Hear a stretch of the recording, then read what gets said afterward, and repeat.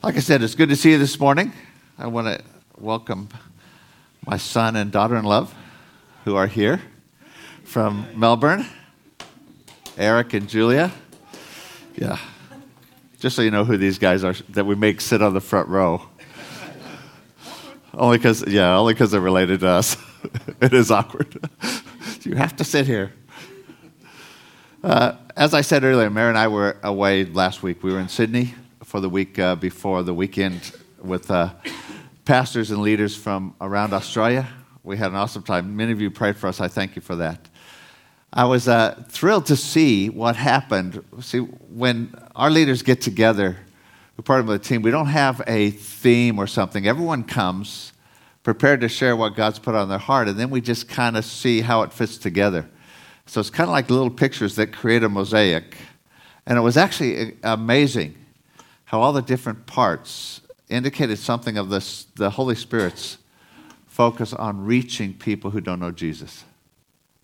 And it just kind of stunned us and surprised us all that we have to be reminded regularly. Are we preaching the gospel? Tim shared a little bit last week. But if you have your Bibles, turn to Luke chapter 22. If you don't have your Bible, you can look at this one behind me because Tim is quick and Michelle is handling things. And I want to talk about the new covenant this morning. From verse 14, when the hour had come, he sat down, and the 12 apostles with him. This is right at the end of Jesus' life, just before the crucifixion.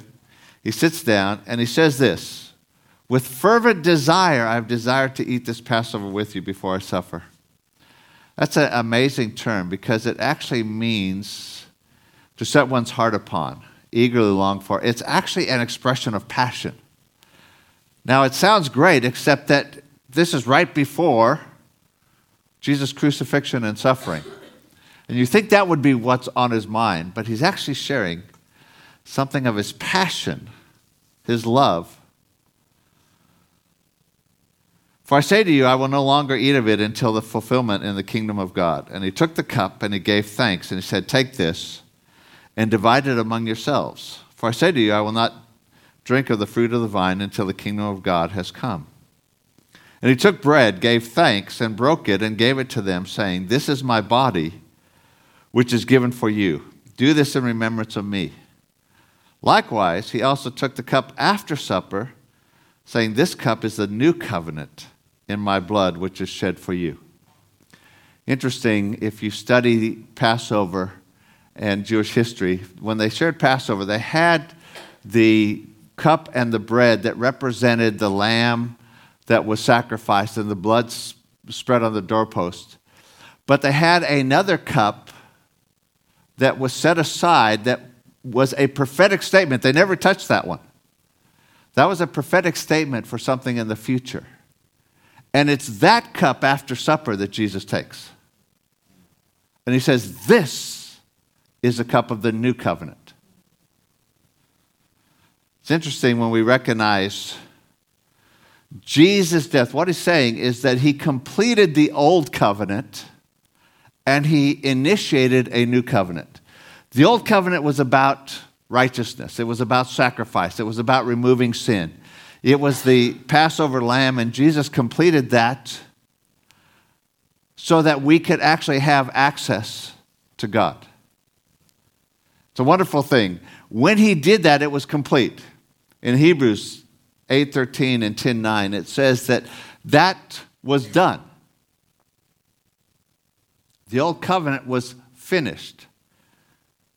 But see, it was never God's plan that we just have sinless people running around. That wasn't the goal. The goal was a new covenant. And while the old covenant was a covenant about righteousness, the new covenant is a covenant about relationship. And so Jesus is saying, I've made the way that we can now come into relationship with God. That's what the completion of the old covenant was. Why did we need to deal with the whole issue of righteousness and sin? Because the Bible says sin makes a separation between us and God. And so before we could come to the place of having intimate relationship, we had to actually deal with the problem that was separating us. And that's what Jesus did. But there's an amazing cultural significance that we often overlook. And that is this meal that they had and the way that Jesus did it was very, very similar in that culture to an engagement. See, when there was a young man who wanted to marry a young woman, and the fathers had worked it out because they would still, there was the bride price and everything, and they'd work it out. And then they'd have this meal. So I'm going to use these guys because they're terribly in love. And so the future bridegroom would sit down at the table with his father, and the future bride would sit on the other side with her father. And by the time they got to this point, they'd already worked out all the details. But after the dinner, they'd have this wonderful dinner, and after the dinner, the guy would take a cup, and he would extend it across to his future bride. And it was an expression of covenant.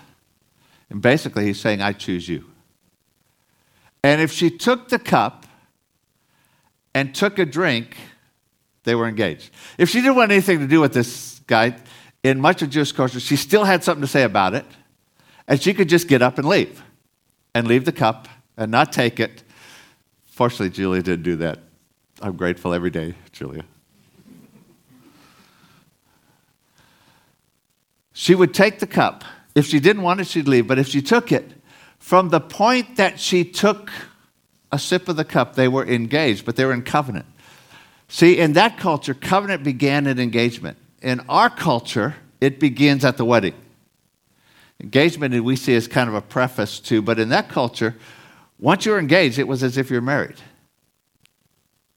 And so he would lean across, and all that entails, the whole covenant of marriage, that he would basically say, I choose you, and everything I am becomes yours. But she gets a new identity, a new name. This is now Julia Doty. She gets a new name, gets a new purpose. The Bible says that the husband will leave his family and the woman her home, and the two would become one. They have a joint purpose.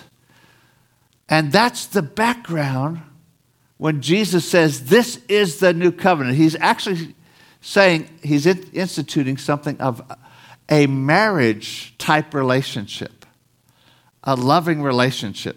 Now, in case you think I'm crazy, well, some of you think I'm crazy anyway, but that has nothing to do with what I'm sharing this morning.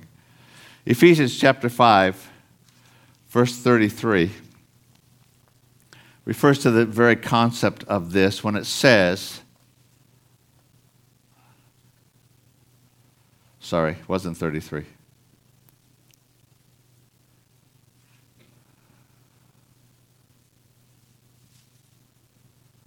Sorry, it is 32. And this is a great mystery. He's talking about husbands loving their wives and wives respecting their husbands. And he says this, it's a great mystery, but I speak concerning Christ and the church. There's this picture in the Bible of this marriage. Revelation chapter 19 and verse 7 talks about the end of the age, the marriage feast, the marriage supper of the Lamb. It's a wonderful picture of this. But understand that in this engagement process, if she took the cup and drank from it and they became connected in covenant, the bridegroom would then leave and go to his home. And if he was wealthy enough, he would build a house, or he'd build an addition on his parents' house. And when that was completed, he'd come back, and then they would have the wedding. Sound familiar? Jesus says, I go to prepare a place for you. In my Father's house are many mansions, and I create. It's all in that concept of covenant. It's all tied in with that. If it were a wealthy family or a royal family, they would often leave an attendant who would assist the future bride in some of the expectations as she became part of this royal family or this wealthy family. Not the bridegroom, but someone who represented the bridegroom, who would help the bride prepare and continually point the bride back to the wonders of the groom that she was going to marry. Jesus says, if I go away, I'll send another comforter. And he will glorify me. Sound amazingly interesting, isn't it? We're talking about covenant. We're talking about a new identity. We're talking about a new purpose. That's kind of what Jesus instituted. When he said, this is a cup of the new covenant. See, what happens is that we tend to recognize the completion of the old covenant, but that's where we often stop. We stop there and we don't recognize the new covenant, which is relationship with him. Did the heater just come on there? Is it necessary? Yeah. Okay. The reason I say that because everyone's head just went up. I thought I was watching a tennis match for a moment. 1 Corinthians chapter 11.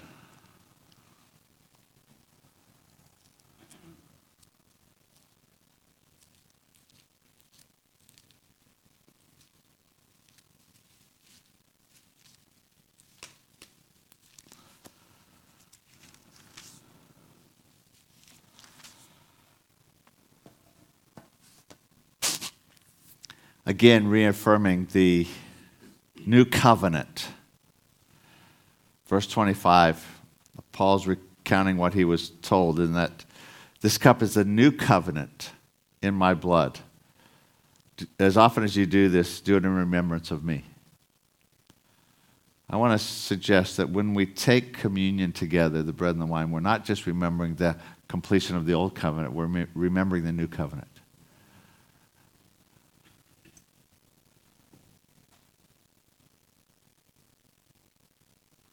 Verse 27, therefore whoever eats this bread and drinks this cup of the Lord in an unworthy manner will be guilty of the body and the blood of Jesus. So I was raised in as I've shared before, an evangelical church, and we used to talk about taking communion in being worthy. It doesn't actually say whoever takes this who is unworthy. It actually says whoever takes this in an unworthy manner. We used to get focused on introspection. Have I done anything wrong this week? Do I have any sin? Have I hurt anyone? Have I lied? I have to get all this taken care of because I want to be worthy. But it doesn't actually say that. It says in an unworthy manner. I don't think it's about being worthy. Because if it was about being worthy, nobody could ever take it. Not in ourselves, but in Jesus. But what's an unworthy manner? I think it could be a number of things. One, I think it's religious ritual, where we just go through the motions. We just do the religious thing because that's what we've been taught, but it doesn't affect our heart. I want to submit to you this morning that communion is not just remembering an event, Jesus' death. It's remembering a person that we're in covenant with. In a very real sense, I think it's similar to an engagement ring when someone gets engaged. Taryn, you have an engagement ring, right? Hold your hand up. These guys are engaged. Got an engagement ring on there that says that she and Tim are engaged. Why do we have that? Because it's an indication that she's promised. It's an indication that she's agreed to something.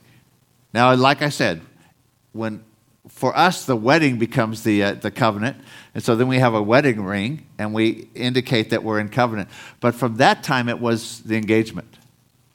And so I want to suggest to you this morning that communion is like an engagement ring. It's a reminder that we're in covenant. As often as you do this in remembrance of me. This is the only thing that Jesus said to do in remembrance of him. He didn't say Easter. Go to church once a year. He didn't say Christmas. He said this. Because it indicates something of covenant. Unworthy manner means that we can do it flippantly. Yeah, doesn't mean anything. I'm there, that's what you do at church.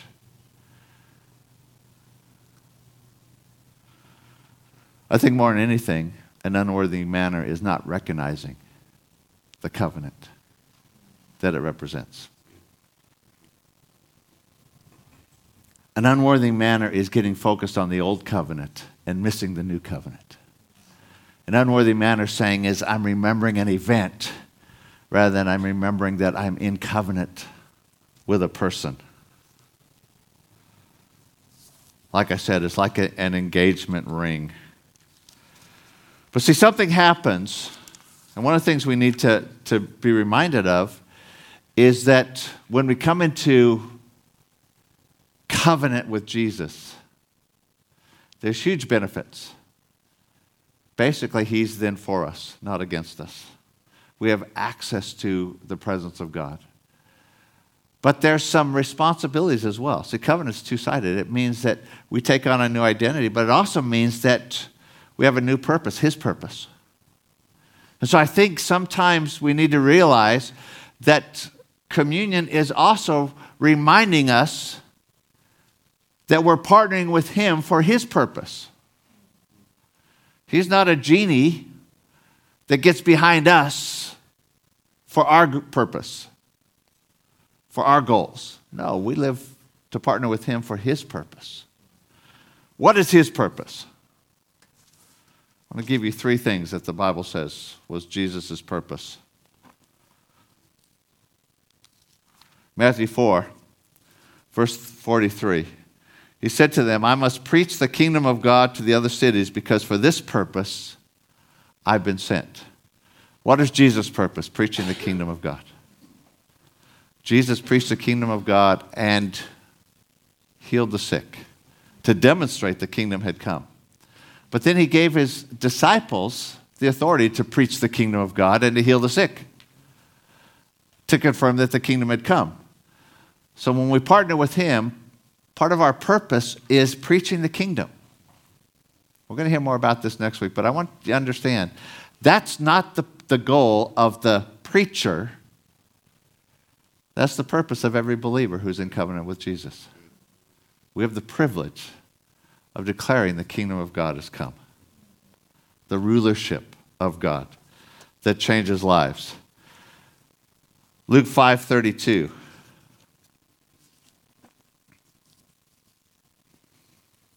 Says, I have not come to call the righteous, but sinners to repentance. Part of Jesus' purpose was to let people know that there was now forgiveness offered. The old covenant had been satisfied.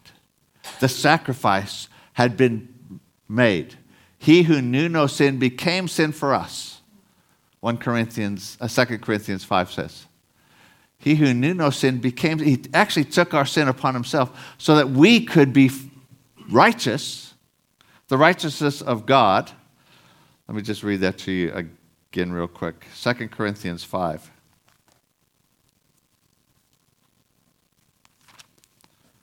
I know it's in here.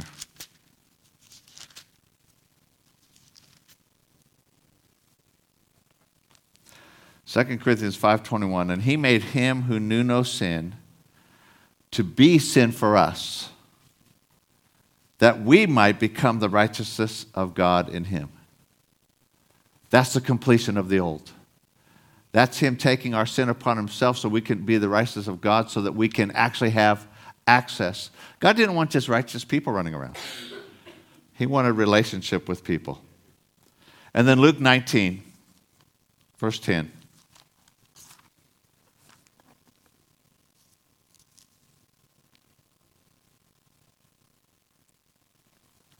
Is Michelle quicker with this than I am? You guys are all waiting for me. Says this, for the Son of Man has come to seek and save that which was lost. His purpose was to preach the gospel of the kingdom. His purpose was to call sinners to repentance, and his purpose was to seek and save those who are lost. Lost how? Separate from God.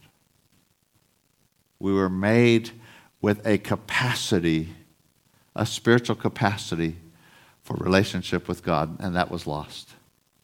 And when we don't have that, what do? We try and fill that up with something else. Jesus in his love came to restore. So we're going to take communion this morning.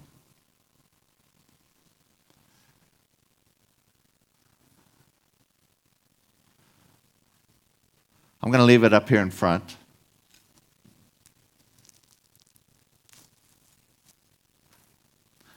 We got bread that was easier to break.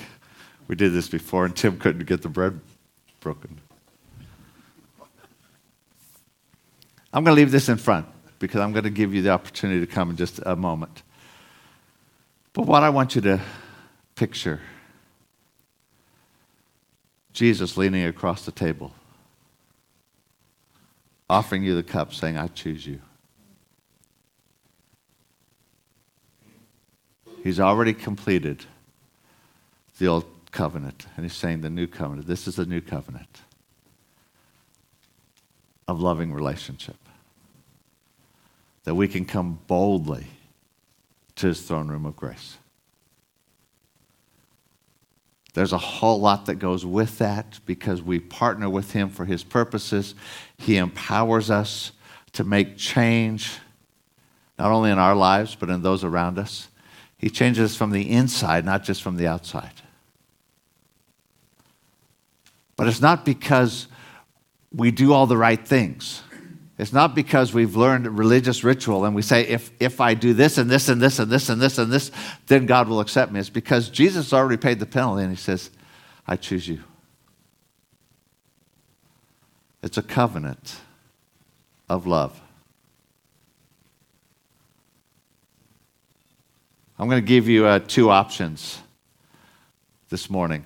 I'm going to leave this one over here. If you've never entered into covenant with Jesus and you would like to, I'm going to invite you to come over to this table and just say, Lord, I receive.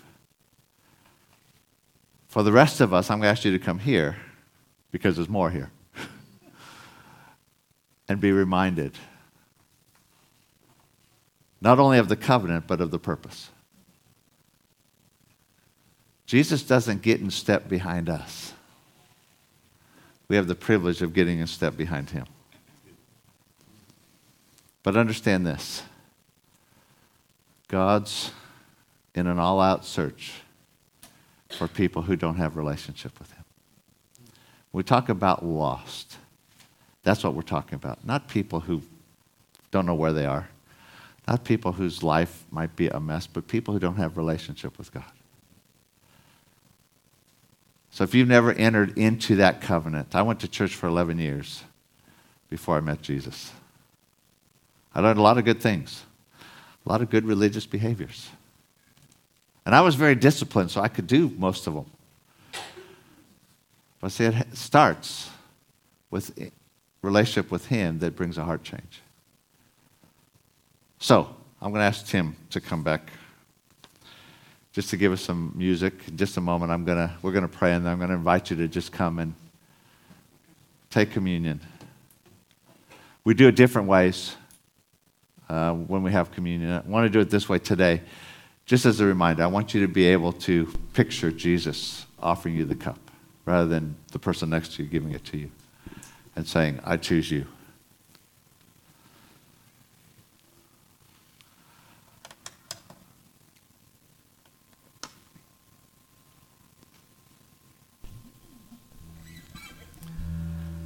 Lord, we just recognize that too often we've made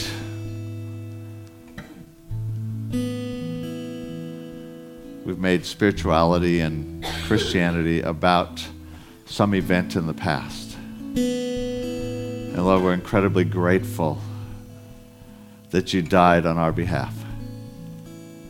But we realize that that was the means to the goal. That wasn't the goal. That provided the opportunity that our sin could be removed so that we can come into intimate relationship with you. And so we're just grateful for that. We want to be reminded again today of the covenant. Lord, as we take the cup, we're saying, yes, you've chosen us, but we've also chosen you. We choose to know you. We choose to partner with you in what you're doing.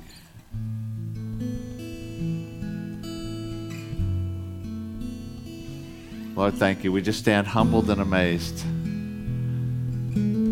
that you would love us that much. And so we want to be reminded of the love that you have for us.